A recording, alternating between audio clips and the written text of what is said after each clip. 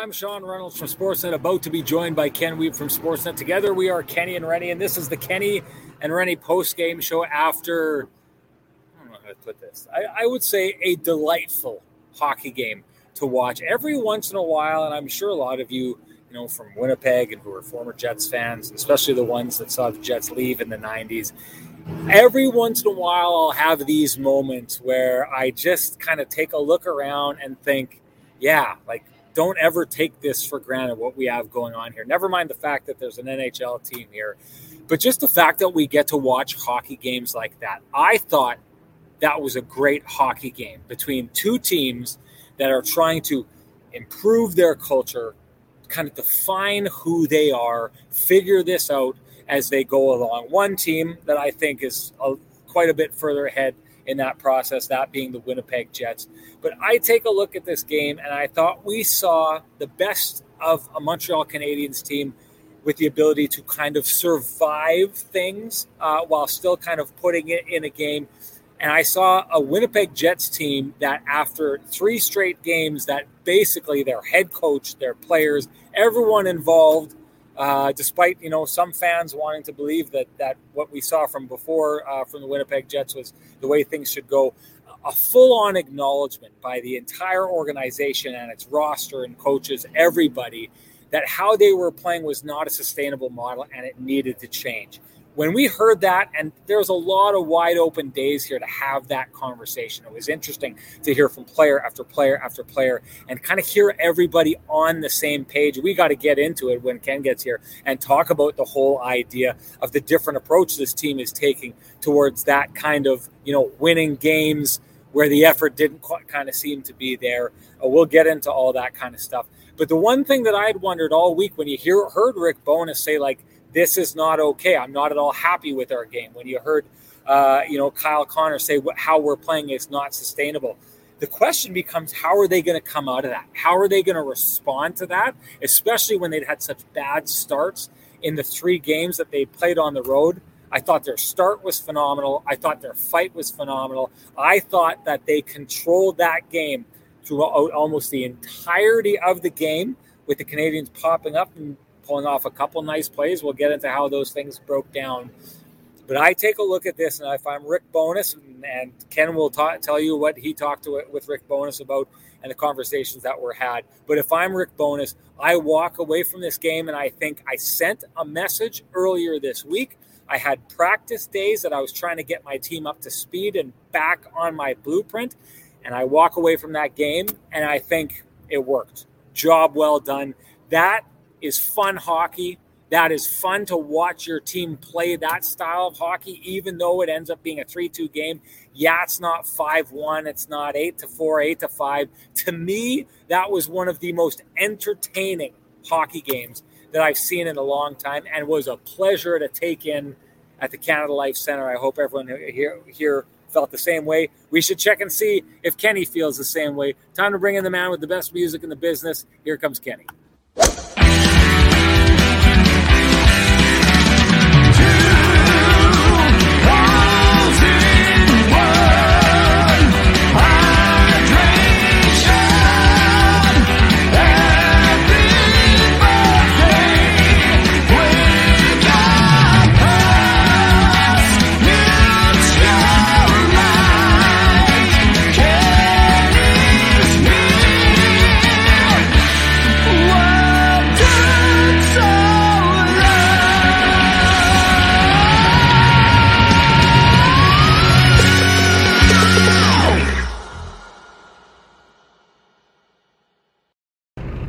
Kenny, to be honest with you, for a long time we've been doing this show for about 1.5 years, a little bit more than that. Getting closer to 2 years than 1 year, that's for sure. And I've always felt I've had a little bit of a man advantage on the podcast. I got to say, felt like you were always playing a man down because of the suit game I had going on from my main man, Frank, at Vittorio Rossi. But I noticed you are debuting another Frank special.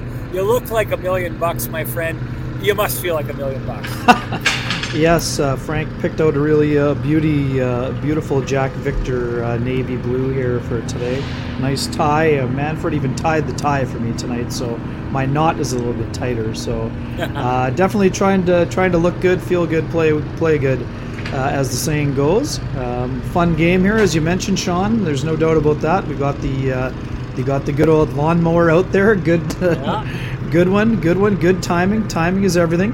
You touched on a few things. I would say too. I think one of the couple important developments for the Jets today, and you touched on one. Better start. I mean, all we had heard about during the week, having a better start. Well, they actually had a better start.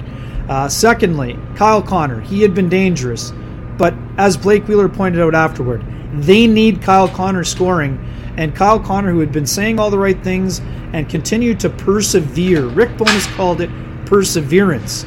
His ability in a game where Kyle said he should have had a ton more goals. I saw someone in the chat room say Kyle Connor could have had 6 goals today. Yeah. It sounds like an exaggeration, but it's not really one.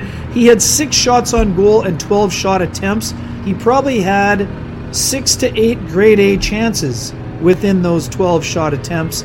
He was excellent in the game. Blake Wheeler getting to the net for his goal. But a big one for me, Sean, we talked so much last year about the engagement of Pierre-Luc Dubois. This was vintage Dubois. Drawing penalties, 2 in the game, scored a goal, very, very involved. I thought his game was fantastic. And the Jets were very structured. They didn't give up a ton. Yes, Dylan DeMello got caught flat-footed on the Nick Suzuki goal. Yes, one guy was going full speed. One guy was flat-footed. On the other one, a little bit of bad luck. Suzuki takes such a smart shot. Such an excellent job of getting his shot through. Obviously a bad break for Connor Hellebuyck. It goes off the pants of Cole Caulfield, lands right on the stick of Kirby Dach. But it was an excellent game for the Jets. They had to kill off a late penalty.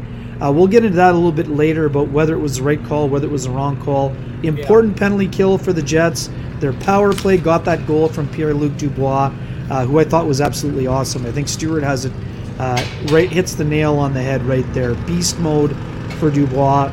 Connor was dangerous. Mark Scheifele had an excellent game, Sean, and we'll get to it in a little while too, but the puck distribution on that overtime winner is absolutely top-notch and at an elite level. Yeah, absolutely phenomenal. I just want to close this out, and I should reiterate as well that I am also wearing a Frank special from Vittorio Rossi. This is one of my favorite ties.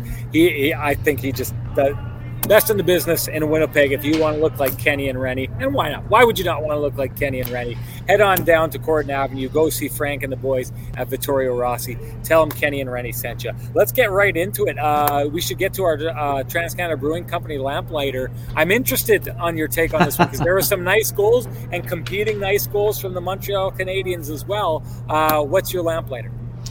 Yeah, you know what? For me, I got to go with the overtime winner. I mean, honorable mention to Blake Wheeler getting to the net after the shot by Dubois, the one that went to a coach's challenge. But to me, again, the way the Jets moved the puck around on that game winner, all of the players got smart touches, Sean. Josh Morrissey using his speed, Mark Scheifele with just an excellent read, and then Kyle Connor with an absolutely tremendous finish. He laughed when I asked him about it after the game. He said he tried to go top cheddar like 6 or 7 different times, and he tried to mix up his shot on Montembeault at 1:44 of the overtime session. My lamplighter is Kyle Connor, but you could have basically chosen any of the, you could have chosen most of the goals that were scored in the game. All 5 of them had a little bit of highlight reel variety to them, but my lamplighter, also because of the significance, that's Kyle Connor's 35th game-winning goal. He came up at the biggest time to snap that 8-game goalless drought. Kyle Connor's goal is my lamplighter. 35th game-winning goal. Crazy. That is something else. You know what? I'm going to jump in on this one just a little bit here because the Suzuki goal is a gorgeous goal. And I know a lot of people were ripping on the defenseman. Now, sorry, was the defenseman Schmidt? It was DeMello. Okay, so it's DeMello. Now, everyone's ripping on DeMello because he gets kind of blown by here. It's a really, really cerebral play by the Habs, who the guy that DeMello is actually covering, they pass the puck to him. Caulfield. He does to Caulfield. Between the legs. A little between the legs pass. So DeMello's man in that moment is Cole Caulfield. And then Suzuki does just a good job of getting lost in the weeds and building up speed coming through. By the time anyone on the Jets, and you can see the realization at some point in DeMello's eyes that all of a sudden Suzuki has wound up and has that speed. By the time he realizes it, it's too late. I get it. And if you want to give him, get on him for not realizing it in time, fine. That's fine. That you can have that argument. But it was a cerebral play that was designed to kind of create that open space. It worked. Absolutely gorgeous goal. But that said, and we'll get into this a little bit more, the work that Scheifele did, like as Kyle Connor gets that spot, I'm thinking he gets wide open like that. At some point, he's going to score. I felt like he was going to score when he did that.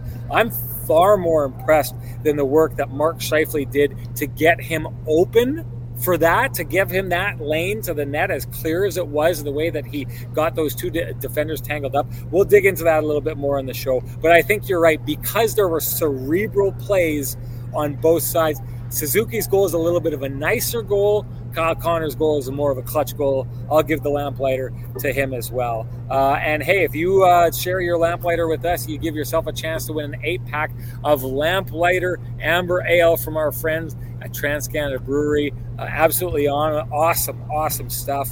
All you got to do is tell us what your lamplighter was. You can send it here or put it here in the comment section. You can reach out to us, comment on YouTube afterwards. You can send it to our Twitter accounts. You do that, and someone could win an 8-pack of Lamplighter beer. In the meantime, if you want to go check out all the beers they have, and they got a ton of really good stuff, to go see them at their tap room at 11290 Kenaston. And it's time for me to announce the winner of the Lamplighter this time around. It's Noxie. So Noxie, I saw you in the chat room last time. You won this time around, but I've got another announcement that I need to make. It's kind of a funny one, Ken. Our winner from the last show, you know how we roll over and it becomes a 16? Well, that didn't happen because Brian Hallett won. And he got a hold of me to tell me that he doesn't live in town. So he'd asked, because he lives in Washington State, he'd asked if he's able to gift it to someone else. There's no Kenny and Rennie playbook on this, but I'm going to allow it. So I love it. I love the generosity. He's taking a look around the chat room and passing it around. So while I love the generosity, I'm not sure I'm the biggest fan of the execution, because he's decided to gift his 8-pack to Sean Reynolds' Brooding Pessimism, of all things, which is a troll job on me. For him to direct message me and say, hey, thanks for this, I'm going to give it away to one of the people who gets on here and rips you all day long. That's a troll job that's a kind of a beautiful troll job. So I love it. So Noxie, you got to get a hold of us. Truth hurts, Sean? Truth hurts. Truth hurts. Sean Reynolds' Brooding Pessimism as well is both of you got until next show to claim your 8-packs. If you don't do so, you know what happens. They go back into the kitty, and someone else is just getting more and more of that sweet, delicious Lamplighter Ale. So let us know about it. Get at it. Good stuff. All right. I while we are at it, Ken, we should also get with our friends from the Johnston Group and get you the Got You Covered play of the game. Did you want to take that? You said you had some thoughts on that, so I'm gonna hand it right off to you. Well, I'm not going to give it to a specific person. I had to go cover the Canadiens room after the game was over because it's a national game. You were with our camera guy Colin in the Jets room, so you've got a lot more of a beat on what they had to say. I thought this was really interesting. Talked to Nick Suzuki about this game, and he thought his real turning point in this was the fact that they went out and scored that second goal to go up 2-1, and the Jets come out the very next shift, have a really great shift, grind it out, take control of the game back. Like, this is basically the Canadiens walked away, got control of the game, and that Pierre-Luc Dubois line came out after that with Perfetti and Blake Wheeler, and they just absolutely took that game back, went and scored that game. I give the Got You Covered Johnston Group play of the game to that line because they turned the tide in that game. I don't know where that game was going to be going. It felt like that was a moment that the Montreal Canadiens could have started pushing a little bit harder and taking over that game. Instead, that line went out and said, no, you don't. Got back into that game. I don't think the Jets win this game if it's not for that play. So for me, that's the Johnston Group Got You Covered play of the game, Ken. Let's get into that, and let's talk a little bit about the call or the non-call on that play. Give me your thoughts on it, and I'll tell what Marty St. Louis and the Canadiens room had to say about the non-goaltender interference call and the challenge that ultimately failed and gave the Jets another power play right after. Yeah, for me, Sean, I thought it was very close. But what I found when I looked at the third replay, I think the thing that pushed it over the top, I think that Johnny Kovacevic actually pushes Blake Wheeler to cause the initial contact on Samuel Montembeault. Yes, Wheeler is looking for a puck. It's behind Montembeault. If Marty St. Louis, I don't know what he said, but I am assuming that he said Montembeault did not have an opportunity to reset because Blake Wheeler and his 6'5" frame was in the way of Montembeault resetting. I'm not sure Montembeault could have got to that puck based on where it was. Wheeler had inside position. He was clearly in the blue paint, but I think the argument from the folks who watched it on the review was that Johnny Kovacevic may have impacted or pushed Wheeler into Montembeault. Wheeler felt he was pushed as well, so that was their reasoning. I'm okay with the call, but I'm going to be honest. At first glance, I thought it would be overturned, and then I saw that Kovacevic initiated the initial contact. I don't think Wheeler did anything wrong on the play, but I thought for a moment that it might be overturned, but I think the right call ultimately was made. So I'll tell you, Sam Montembeault thought that he was not given a chance to get at that puck because of the push. I'll say this. I don't think there was enough of a push there for the contact that Blake Wheeler made with the goaltender, but I think the goal should have stood, and the reason I think it should have stood was to the point that you just touched on a little bit there. I don't know that Sam Montembeault could have got to that puck anyway. You know what I mean? Like, if it's a race between him finding that puck that is sitting on the precipice of going into the net, if it's between he and Blake Wheeler getting to that puck, I'm betting on Blake Wheeler every time, and I'm thinking that's what happened with the officials. They were betting that in that situation, it's not going to matter whether there was contact made or not. And I'm a big believer in that, because there's a lot of times I think we've seen in the last couple of years as the refs and the league have tried to figure out how they handle these goaltender interferences. If you would just take a step back and say, look, let's be honest. If that play played out even without the goaltender contact, what do we think would have happened? I remember making this case, actually, that it was last year or the year before. It was a goal that had been scored on Connor Hellebuyck. And I truly believe that puck was going in the net regardless. And I don't think a goalie should be saved from allowing a goal because there's some kind of scramble and they get bumped if they were never going to get to it anyway. I've said that in the past about the Jets. I've said that about other teams. I like to call it as I see it, regardless of what team it was. That's how I saw it tonight. Sam Montembeault was not going to beat Blake Wheeler to that puck. The right call was made. And boy, oh boy, was that a payoff for that line. Let's just talk a little bit. I want to talk about Blake Wheeler because I know our gal Julie Sue is in here. She was really happy that there was a shout out by Kyle Connor given to Blake Wheeler. I don't think we've talked enough, and I actually ended one of our podcasts recently saying we haven't talked enough about Blake Wheeler. The fact of the matter is we haven't. Part of that has to do with the fact that Blake has not been made available that often to the media. He was there today. You saw Kevin Sawyer from the TSN broadcast having a good conversation with her. Sometimes you got to talk to people to be able to talk about people because you need to talk to them and get some stuff out there. But there's no holding back from talking about Blake Wheeler, how his game has been. I thought that's the exact kind of goal that Paul Maurice was trying to get this team scoring for a number of years. It's the kind of play that I'm sure, when you need to get back into a game, go to the dirty areas, grind it out, get it done. Blake Wheeler, once again, and I've said this in a number of games so far this year, who cares if this guy's got the C? He's leading the way on the ice, and I thought he did that again tonight. Yeah, just for folks who maybe weren't listening to the post-game interviews, Kyle Connor was asked about the drought, and he referenced the players, really, the team kind of picking him up. This is what you hear all the time. If somebody's not going, your line mate or your other line is going to have to pick you up. So he specifically shouted out Blake Wheeler in terms of being the guy who came off the bench and hugged him first. Blake said, I asked Blake flat out about what it meant to have Kyle Connor rewarded after, putting together 34 shots on goal in the first 9 games, another 6 tonight, 12 shot attempts. He said, hey, we got to have Kyle Connor scoring. I mean, that's obvious. Kyle Connor is one of the most important players on the Winnipeg Jets. So the fact that he had 1 goal and the Jets had won 5 games through the first 9 and had collected points in 6 of 9 was a testament to the Jets' other players for helping to pick him up. And Connor continuing to work hard and persevere was the word that Rick Bowness used. I think that was important. So, yeah, I mean, Blake Wheeler told you, Sean, when we were talking initially about the C being stripped.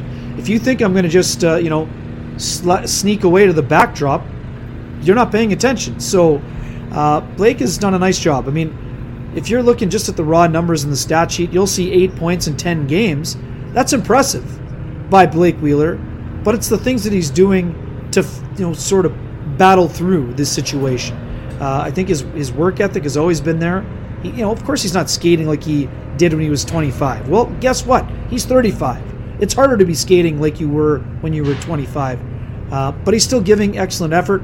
He still found a way to contribute, and he's not hanging around pouting about what happened to him. I think it's a testament to him.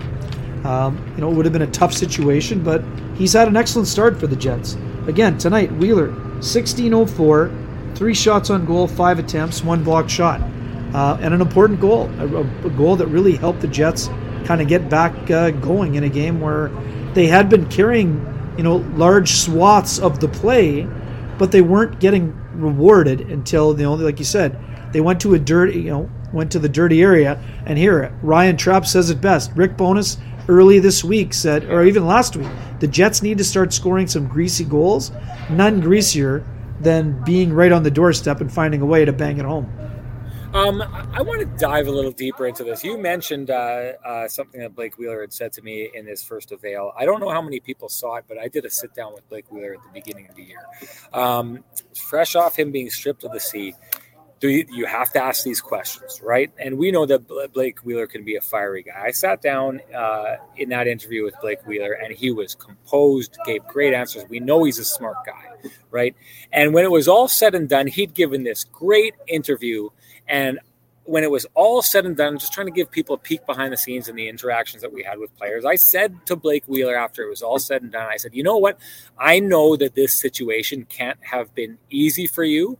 And I just have to say, you have handled this so well and with so much class. I tip my hat to you for how you've handled this. It's a way of me getting into a question, Ken, of we know Blake Wheeler is a guy who's got a lot of pride. We know that stripping someone who has a lot of pride from the C could have had disastrous consequences. It's been the opposite. Blake Wheeler has really zeroed in and showed in a very different way. Not that he wasn't doing it before, but he's not in front of the cameras after every game the way he was before. In a very different way, he's showing his leadership. Why do you think it's worked out so well? Do you think there's something about this? Is this a master move by Rick Bowness that has brought out a different level of leadership from Blake Wheeler? I mean, it's a good question. I mean, what I would say is I think, and again, and you were there, when I asked Blake during that first scrum, did it feel like the captaincy had become a bit of a burden? And he kind of admitted that, it was kind of was weighing on him a little bit. Good question, by the way, Ken. So for me, I mean, it had been something that we often wonder about. And when Blake was forthcoming and honest about that, I applaud him. I mean, he's a guy who, I've said this before going into the year on the show after when we did the show. Blake wasn't enjoying himself at the rink the way that he used to. And I think a lot of that had to do with the weight of expectation. Blake's put in a lot of work on being a better leader and evolving as a leader. And I just feel like he's been given the opportunity to just go out and worry about playing hockey. And I know some people will say whatever, but I mean, there is an extra responsibility that comes with being a captain in a Canadian market. And he had been doing that for a long time. And it had started to weigh on him. So I see Blake, it's funny. I heard somebody say Pierre-Luc Dubois explained the Montreal Canadiens situation as there not being any pressure on them. They were playing freely because the expectation is that the Canadiens are in the Connor Bedard sweepstakes and are going to be one of the teams that are near the bottom of the standings. For Blake Wheeler, he seems to be playing more freely. Now, whether that's because of the captaincy being stripped or not, only Blake knows for sure. But what we see is how Blake has handled it. He has not let it become a distraction. All he's doing is focusing on his job. And we've been saying this for a couple of years now. And no player in his prime ever wants to hear it. I mean, Kevin Bieksa has shared this on the Hockey Night panel. And, stick taps to Kevin Bieksa for getting to go through what he's going through in Vancouver today. Excellent. Awesome stuff. But, he said it at the time. When you're, a high-end player, when the coach says, I need to play you, 2 or 3 minutes less to get more out of you, you as a player are like, get lost, coach. I can play 20 minutes. Don't worry about it. But here's another example. Blake played 16 minutes tonight. But he gives you everything that he has in bursts. So what I see is a guy that's getting more out of his game because Blake isn't a conserve your energy type of guy. But when you play him 16 minutes instead of 20, he can give you more in those 16 minutes. So, that's what I see, Sean. It's not, like I said, I don't know this for sure. This is my interpretation of what's happening. Good one, Maui. Anyways, he's done a good job, an excellent job on a lot of fronts. And kudos to him for finding a way to make an impact and not letting it be a distraction. Ken, I'm going to let you do this next little bit here because we are so proud to announce that we've got a couple more sponsors joining the show, and I'm going to let you start with your main man, Lou Ferlin. Yeah, if you're looking for help on the realty market, whether you're buying or selling, Lou Ferlin is your guy. Contact Lou.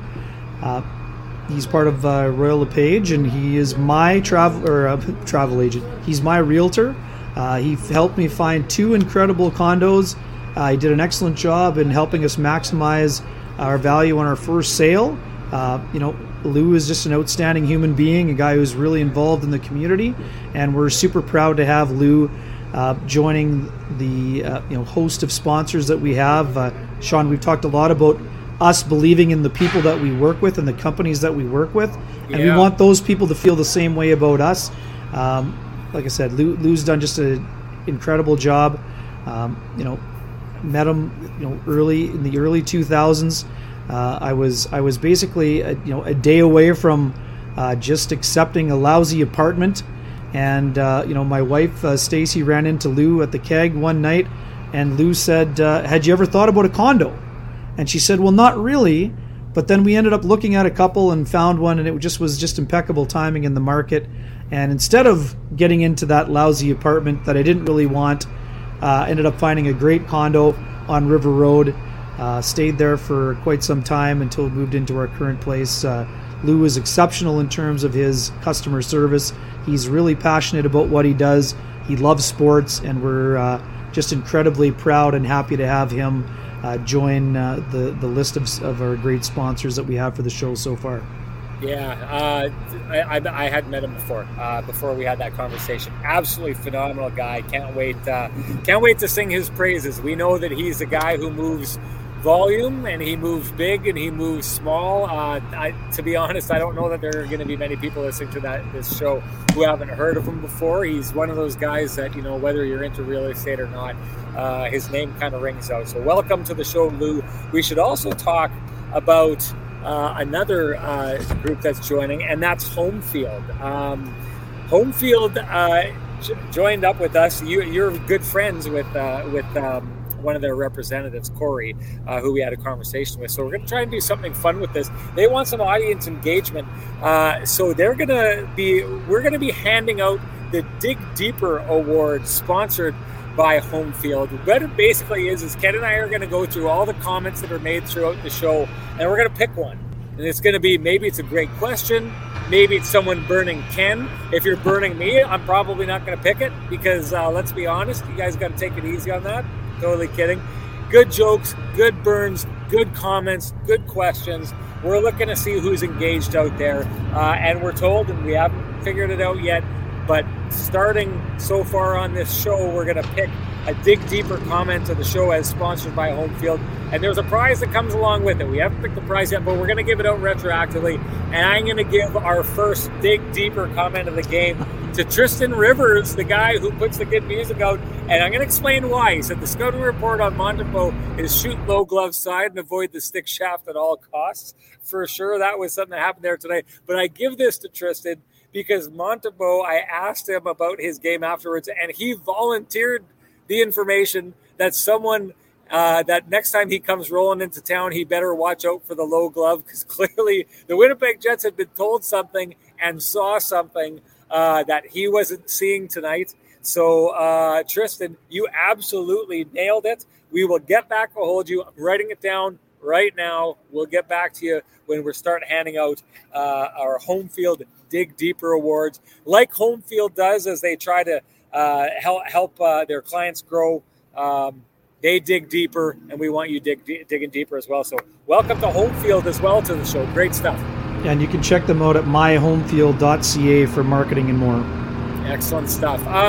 Let's talk about Kyle Connor getting off the schneid. We talked a little bit about it, but we did our video for Sportsnet afterwards, and you talked about one of the things that really stood out to you was the reaction by the team. Now, hey, you score an overtime game-winning goal, there's going to be a big reaction. But I'm with you. The reaction by the Winnipeg Jets to that goal had a little bit of extra juice in it, if not a lot of extra juice. And I think there's not, as happy as Kyle Connor is to get scoring again, I think the rest of his team may be even more excited for him to get that goal and get off the schneid, because the Winnipeg Jets know if Kyle Connor is putting goals in the back of the net, it really increases their chance of being a good team. You're muted. Sorry about that. We're trying to keep the lawnmower out of the shot whenever we can. Just a quick one. So when I asked Rick Bowness about Kyle Connor, I mean, like you said, you saw the bench just pour onto the ice. You saw Kyle Connor with a humongous fist bump. He's a guy that's generally, pretty reserved. Yes, he can get fired up at times, but, he goes out, Kyle, it's like getting a touchdown in football. Kyle's very much an act like you've done it before, but there was a pretty hefty fist pump. Of course, overtime, you're going to be jazzed after you score. When I asked Rick Bowness about Kyle Connor finally getting one, here's what he said. It's nice to see it go in, obviously. There is perseverance. Just stay with it. Again, the chances are grade A's. There are times you want the right guy to get the puck at the right time in the right spot, and it was coming to him a lot tonight. It was one of those, it wasn't going in, and he couldn't pick a better time to score. It was a goal scorer's goal off the far post and in. That's perseverance. And we'd heard it throughout. I mean, the opportunities were there for Kyle Connor, but they need Kyle Connor to be going. I mean, this team needs Kyle Connor. It's obvious. He's a guy that has the ability to score 50 goals. Yes, he had been doing a nice job in terms of his setups and getting opportunities. But I love the fact that Kyle Connor didn't stay out on the perimeter. He was going to the hard areas. He had two incredible setups from Neil Pionk. One of them went off the post. One of them he got absolutely robbed on. But you know what, Sean? If there's one guy you want the puck on his stick in a critical moment, it's Kyle Connor. I mean, yes, Mark Scheifele can score and do a nice job as well, but Kyle Connor is their most prolific goal scorer. The fact that they had won 5 games without him scoring on an actual goaltender in the first 9 games was a wow moment. And, Kyle knows this, and I asked him about it. He's like, yeah, I hope so. Like, sometimes when you get one, you can get a bunch. And Kyle Connor has been so dangerous.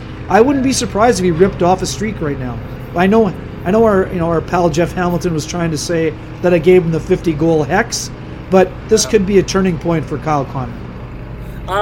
You know what I want to get into, and I think that we should get into, is the lead up to this game this week and how it was handled, right? Let's get into that a little bit.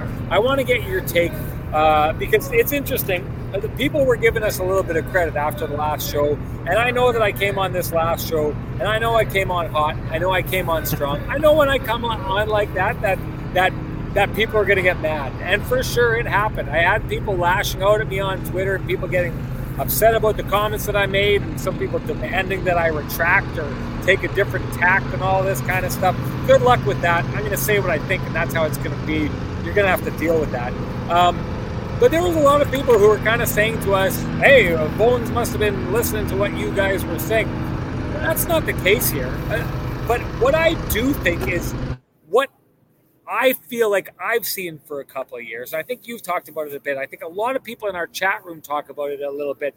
You know, I've said this for a long time. The Jets are a team that are skilled enough to survive in games that they probably shouldn't be surviving in, or said a different way, that most teams couldn't survive in. And in doing that, I think that there's a lot of times that the incentive for the Jets to become the kind of team that plays the right way is maybe not as strong as it would be for a team that keeps getting stung by not playing the right way.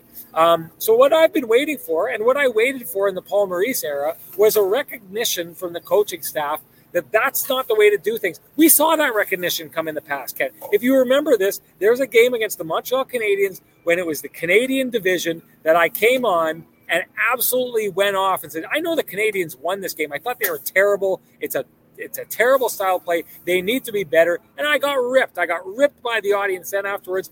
And then the Jets, a little while after that, went on that terrible losing skid towards the end of the season. It wasn't until, we'd never seen this before, it wasn't until Paul Stastny came out and said, to be honest, we've been playing terrible hockey for a long time. We were just getting wins before that. It was the first time we'd ever heard that before. The first shot of truth serum for this team.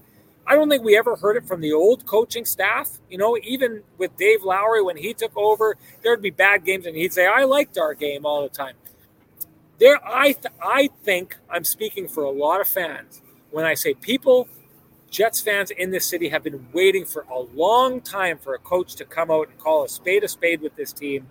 I feel that happened this week in a very dramatic manner. You come back from, taking 7 of your last 8 points, 5 of 6 on the road, and your coach welcomes you back by saying, this is not even close to being good enough. I'm not anywhere near happy with our game. And the players double down on that and say the same thing. What did you think when we saw the Jets kind of fully embrace the idea of, points are great, but how we're playing is not, and we need to address that? Loved it. And what I had said to you, Sean, after we had this recognition on Sunday in Vegas.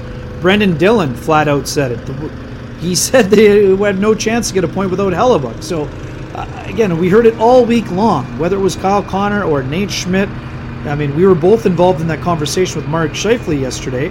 I mean, it was so bang on. Mark Scheifele sitting at his stall saying, well, Rick's right. I mean, of course, they can't play that way. So good for them to have the recognition, but even more important for the Jets to do something about it.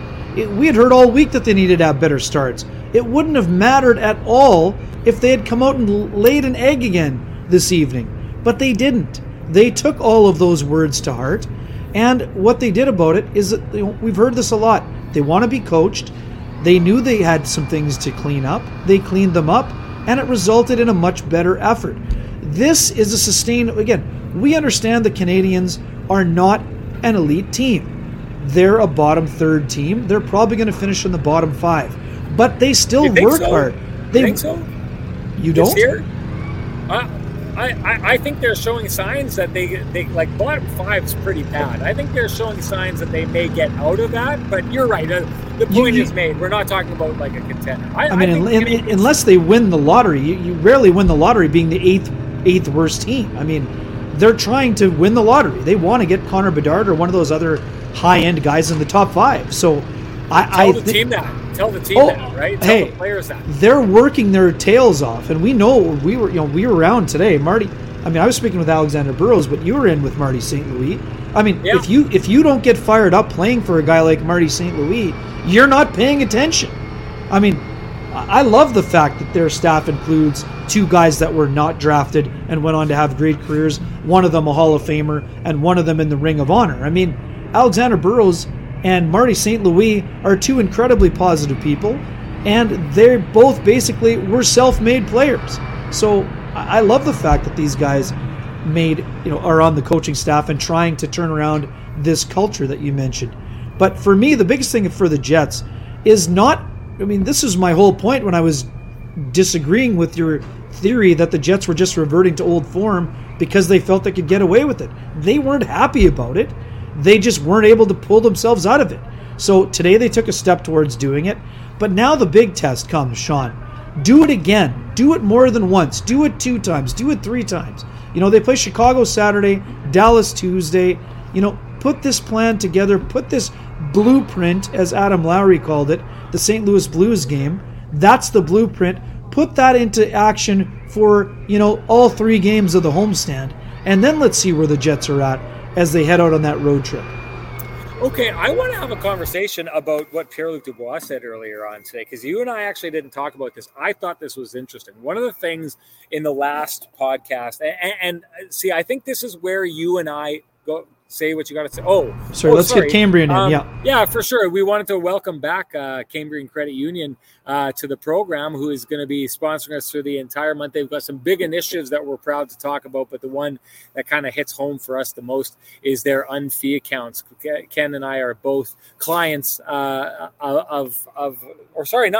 clients. We are members of Cambrian Credit Union. We both have unfee accounts, and one of the things we love about them is, of course, banking with unfee, because you don't pay fees. You save $222 per year. Simply set up a recurring direct deposit every month to your Cambrian checking or savings account, and you qualify. No minimum balance required. It's great to have them back on the podcast, and we are looking forward to kind of talking about the initiatives they have coming this month. It's going to be an exciting month for Cambrian Credit Union. Okay, I wanted to get into this because there is a discrepancy between you and I. And I know that that discrepancy that exists between you and I and how we think about this team is that I truly do think that the Jets getting away with bad play the way they have over the years. And I honestly think, Ken, I don't think there's a team in the league, if you take since 2018, the 2018-19 season and on, I don't think that there is a team in the entire NHL that consistently got away with bad, sometimes unacceptable play the way the Winnipeg Jets did, because they are so good at opportunistic scoring and they're so skilled. Where you and I have a difference is I'll speak for myself. I'll let you speak for yourself. What I think is, I do think it's been a barrier to them becoming a good team.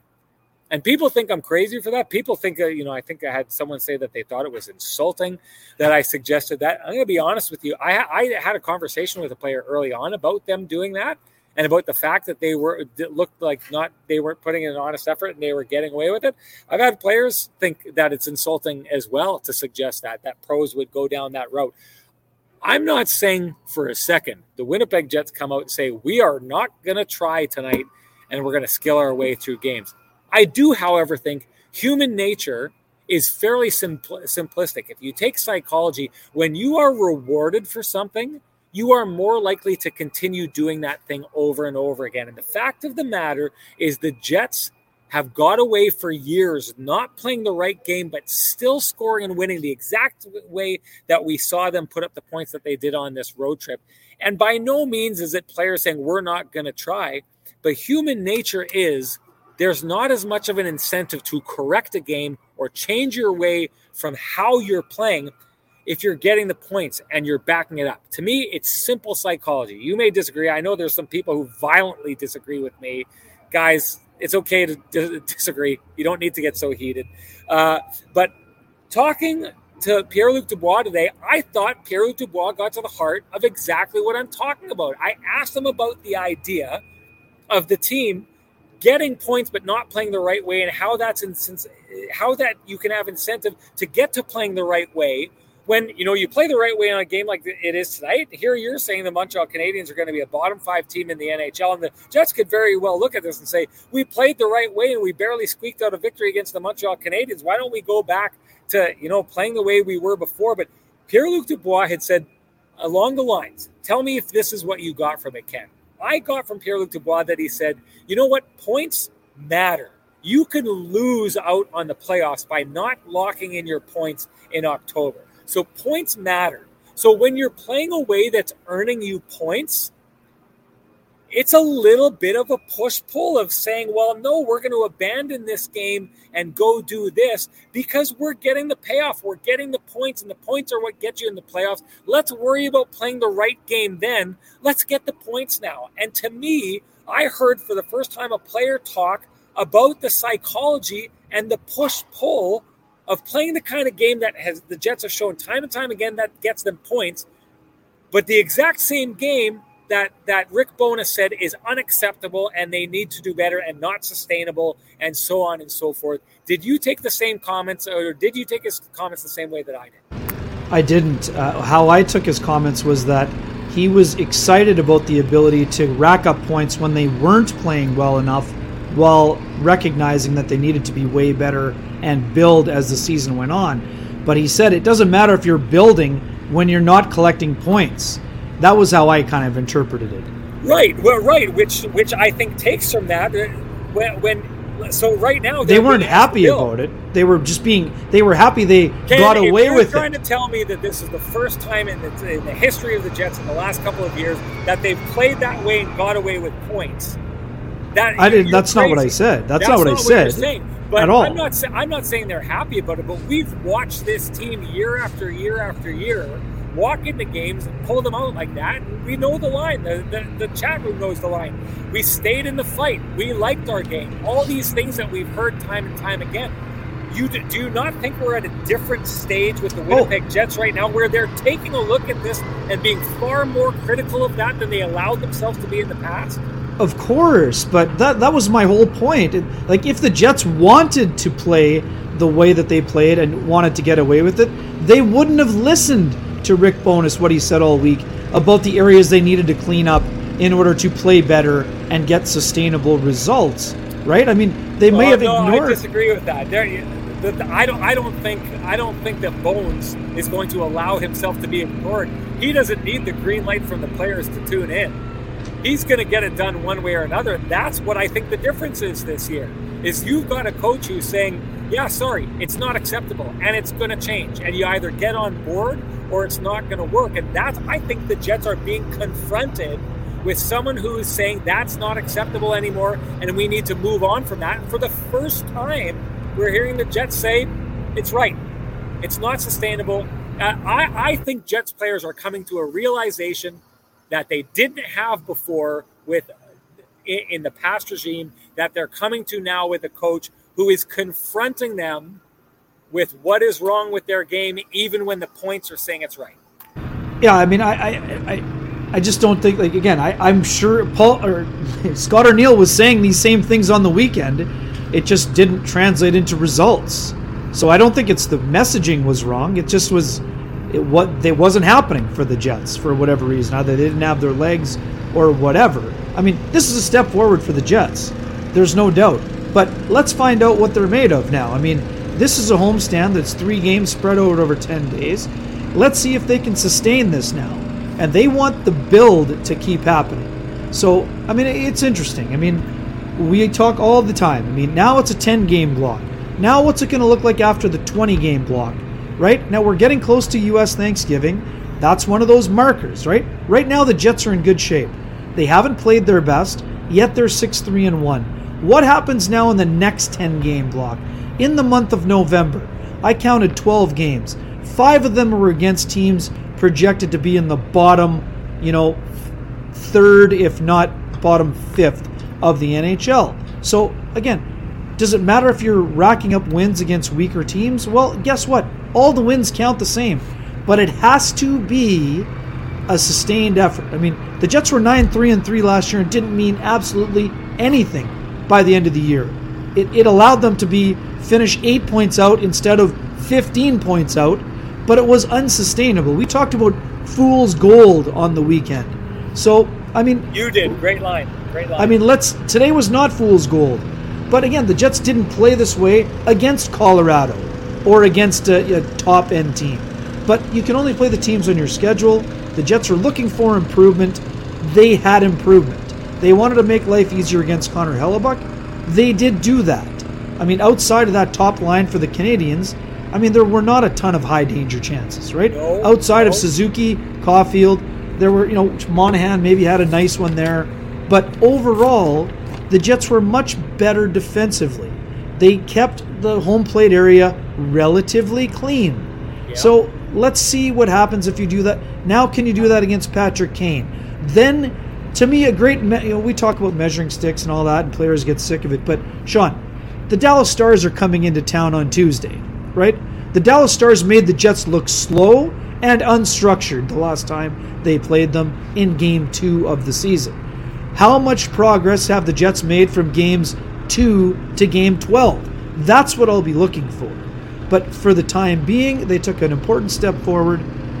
Is Connor Hellebuyck going to be, have 22 shots a night? Absolutely not. We talked about this with Rick Bowness in the morning. He knew all the time. And this is what I told you on the last road trip. This was never going to be solved with one training camp and 1 month of hockey. This is an 8-month process. Sean, I know we don't want to talk about the old regime. This reminds me of the year where the Jets were at their best. They did defensive zone work at morning skates every single day the year they made the conference final. That is incredibly abnormal, but it was a reminder of how much work they had to do on their defensive zone play. And as the years went on, their standards slipped and they got away from that. So today, now we're seeing the Jets knowing what they need to work on. Puck management, smarter exits. They were way better on their own breakouts. They got on the forecheck. They made life more difficult on a young Canadiens defense core, and they played a lot better. So that's more what their template needs to look like. That's what they want to hang their hat on. But now comes the hard part for the Jets. The consistency. Doing it with regularity. We'll see what happens on that front. You know what? I wanted to get into this one here. Robert Sutton says, funny how the hockey experts picked the Jets for no better than 6th this season. That's not where you and I had them. Well, I had them. Okay, you had them making the playoffs in a. I have a wild card, yeah, but you had them in the playoffs. I had them in the playoffs, and I had them above a wild card. So I'll say this: I probably had them right around 6. So I feel. Oh no! He means 6th in the Central. I don't think he means 6th in the West. Oh, okay. He means 6th in the Central. No, I think he means 6th overall. I do not. He's sitting there challenging for 1st overall right now. Well, Robert Sutton, if you're out there, let us know which you meant. I will say this. It's a good excuse for us to get into our picks. Sure. What we thought was going to happen with them at the beginning of this year. It's funny, too. Like, North End Rick and I had this conversation. We were messaging back and forth. He had no faith in this team. I can't remember what the record was. I'm not going to look at it. But I think he had them at like 2-8 coming out of this first 10-game stretch. I had them at 5-4-1, which I thought would have been a really impressive record based on the start and the teams that they were playing. Almost turned out here tonight, but the Jets pulled the victory. And instead of me having it dead on at 5-4-1, I think I'm still okay with 6-3-1. But at this stage, Kenny, are you ready to revisit your idea that they don't finish top 3 in the Central? Well, I mean, it was always a possibility that they could be top 3 in the Central. I mean, I wasn't discounting that. I just thought it was more likely that they would have to battle right until the very end. Now, what's happened in the first 10 games of the season, roughly, were 2 things that have been abnormal. We both expected the St. Louis Blues to be better, and we both expected the Minnesota Wild to be better. Both of those 2 teams have been wildly inconsistent. The Minnesota's kind of turned things around. They lost tonight. No, they got smoked today.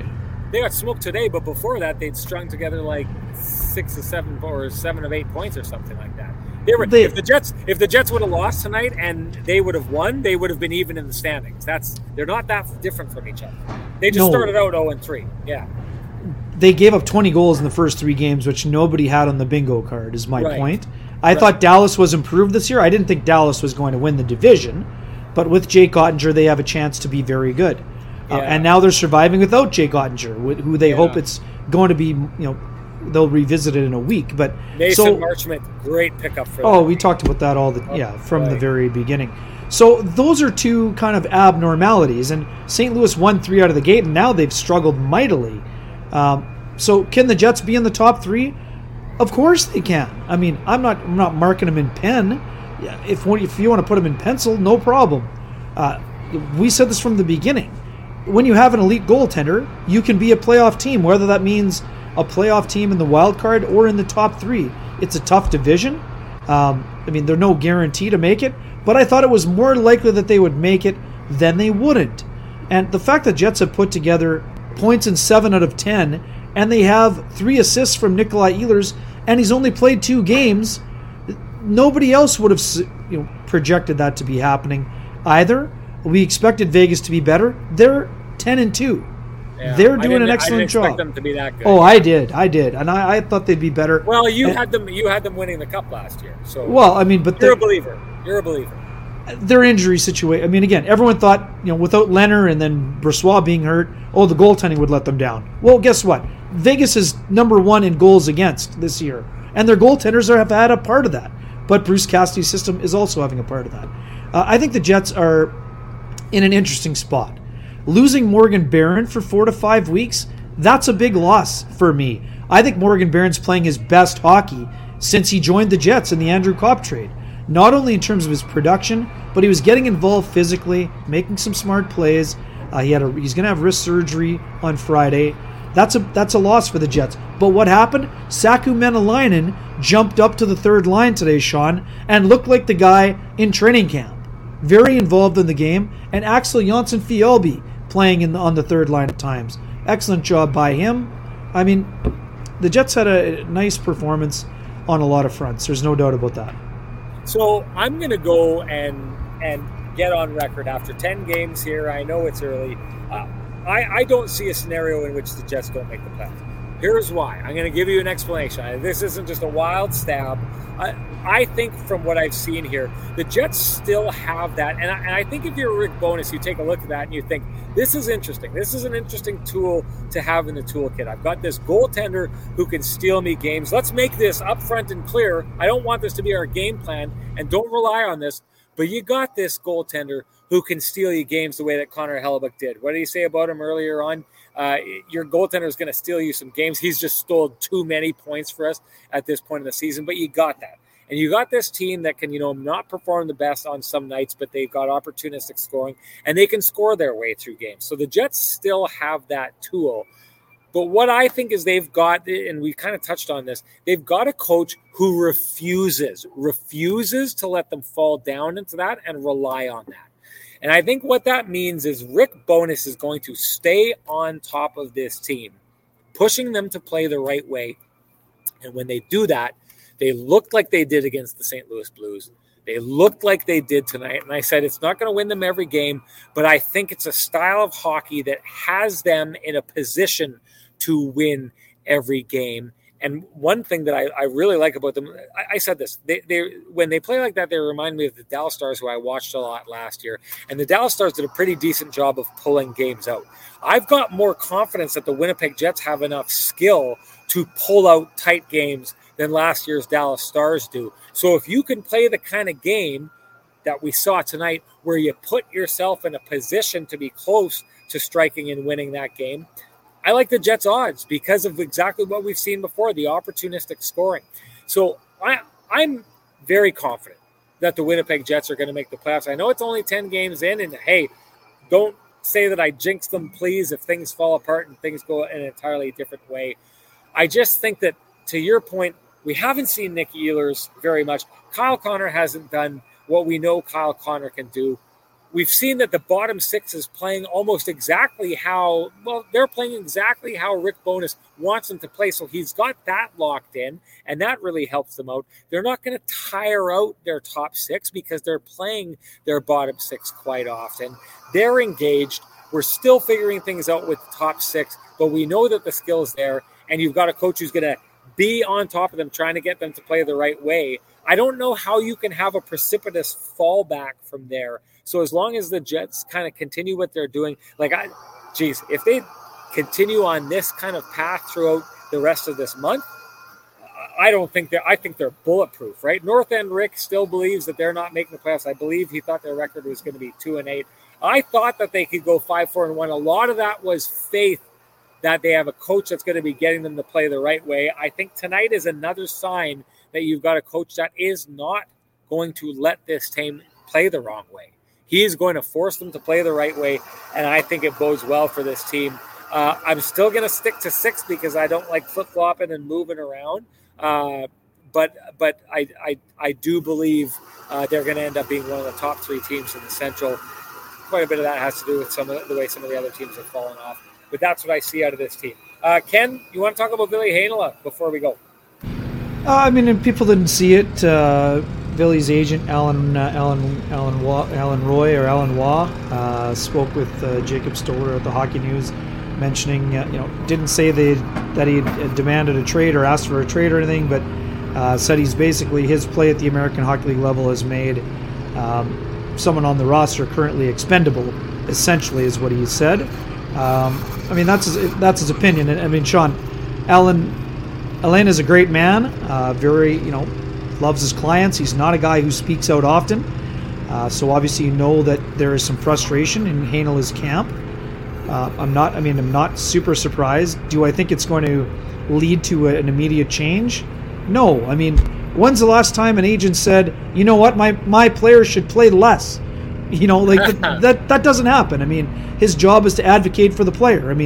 Would Kevin Cheveldayoff be happy about it? Of course not. Nobody wants that in the public domain. It's not a surprise. This has been going on for a while now. If we've been watching the history of anything, lots of players are unhappy with their situation when they're not playing where they want to be playing. That has not led to an immediate trade on any occasion. I do not expect it to happen on this occasion either. Elliot Friedman, our colleague, has said this week on his podcast and in 32 Thoughts that the Jets have been getting calls on their defensemen. So, Alain's job is to try to help improve his client's situation. He sees that other agents or other teams are calling. He would like his, if one of those defensemen gets traded, it's likely that Heinola is the player who would be the beneficiary. So he's trying to improve his client's situation. Does that mean that situation is going to change this week, next week, a month from now? No. That doesn't mean anything. What we know is that Ville Heinola has come out of the gate fairly strong. I spoke with someone who's watched Heinola on video this year. There have been times when he's trying to do a little bit too much, but that's natural for a guy in his situation who feels he has outgrown the American Hockey League and wants to be in the NHL. So where that leads him, I'm not sure. We'll know more in the next 10-game block, whether he gets a chance because of injury or because of his play. Like I said all along, having covered the American League for 10 years, Sean, the best thing that a guy like Heinola can do is give the Jets no choice but to call him up, right? One of the things they've been having trouble doing so far this year is one of the things that he's great at. Clean exits, moving the puck north and south. Rick Bowness has talked about that. He's working on his defensive game. He's killing penalties in the minors, playing an important role. Does that lead to an opportunity in the next little while? We'll see what happens. Okay, we should shut this down. It's been a good show. Chat room's been on fire as always. I'm getting a little sucked in because the jokes are so good. But we're going to shut it down here. We're going to do this all over again on Saturday. Not a Hockey Night in Canada game, so it's going to be an early one. So the show will be on a little bit earlier, but you're going to be watching the game, so don't worry about it. You'll figure it out. Oh, I love this. You know what? This reminds me, In Bones We Trust. It's been too long since I've come up with one of my conspiracy theories. I'll whip some up and get that going forward, and I also have to apologize for not having the headband. I would have worn it. I forgot it. I left it in the office at home. I should have spares. I've got backups. I've got like 6 of them at home just to make sure I don't run into a problem like this, but I did that anyway. So my apologies for not having the headband. I won't let it happen again. And I want to end this by just saying, hey, once again, we are so appreciative of our sponsors. If you appreciate these conversations happening in these spaces, please appreciate the sponsors that are helping making this happen, and that we really couldn't be doing this without. They're investing in the conversations that you want to hear that wouldn't be here if it wasn't for them. So we want to say thank you to Vittorio Rossi, TransCanada Brewing Company, the Johnston Group, Lou Ferlin, the new realtor on board. Welcome to him. Welcome to Home Field, and welcome back to Cambrian Credit Union. Thank you so much, and thank you to you, the chat room, who always brings it every single time. Toughest job going forward is going to be handing out the Dig Deeper award, because I'll tell you, our audience since day one has always dug deep, Ken. So it's going to be picking people who went 27 feet down rather than 25 feet down. Thank you so much for being you, chat room. We can't wait to talk to you again on Saturday. We will see you then.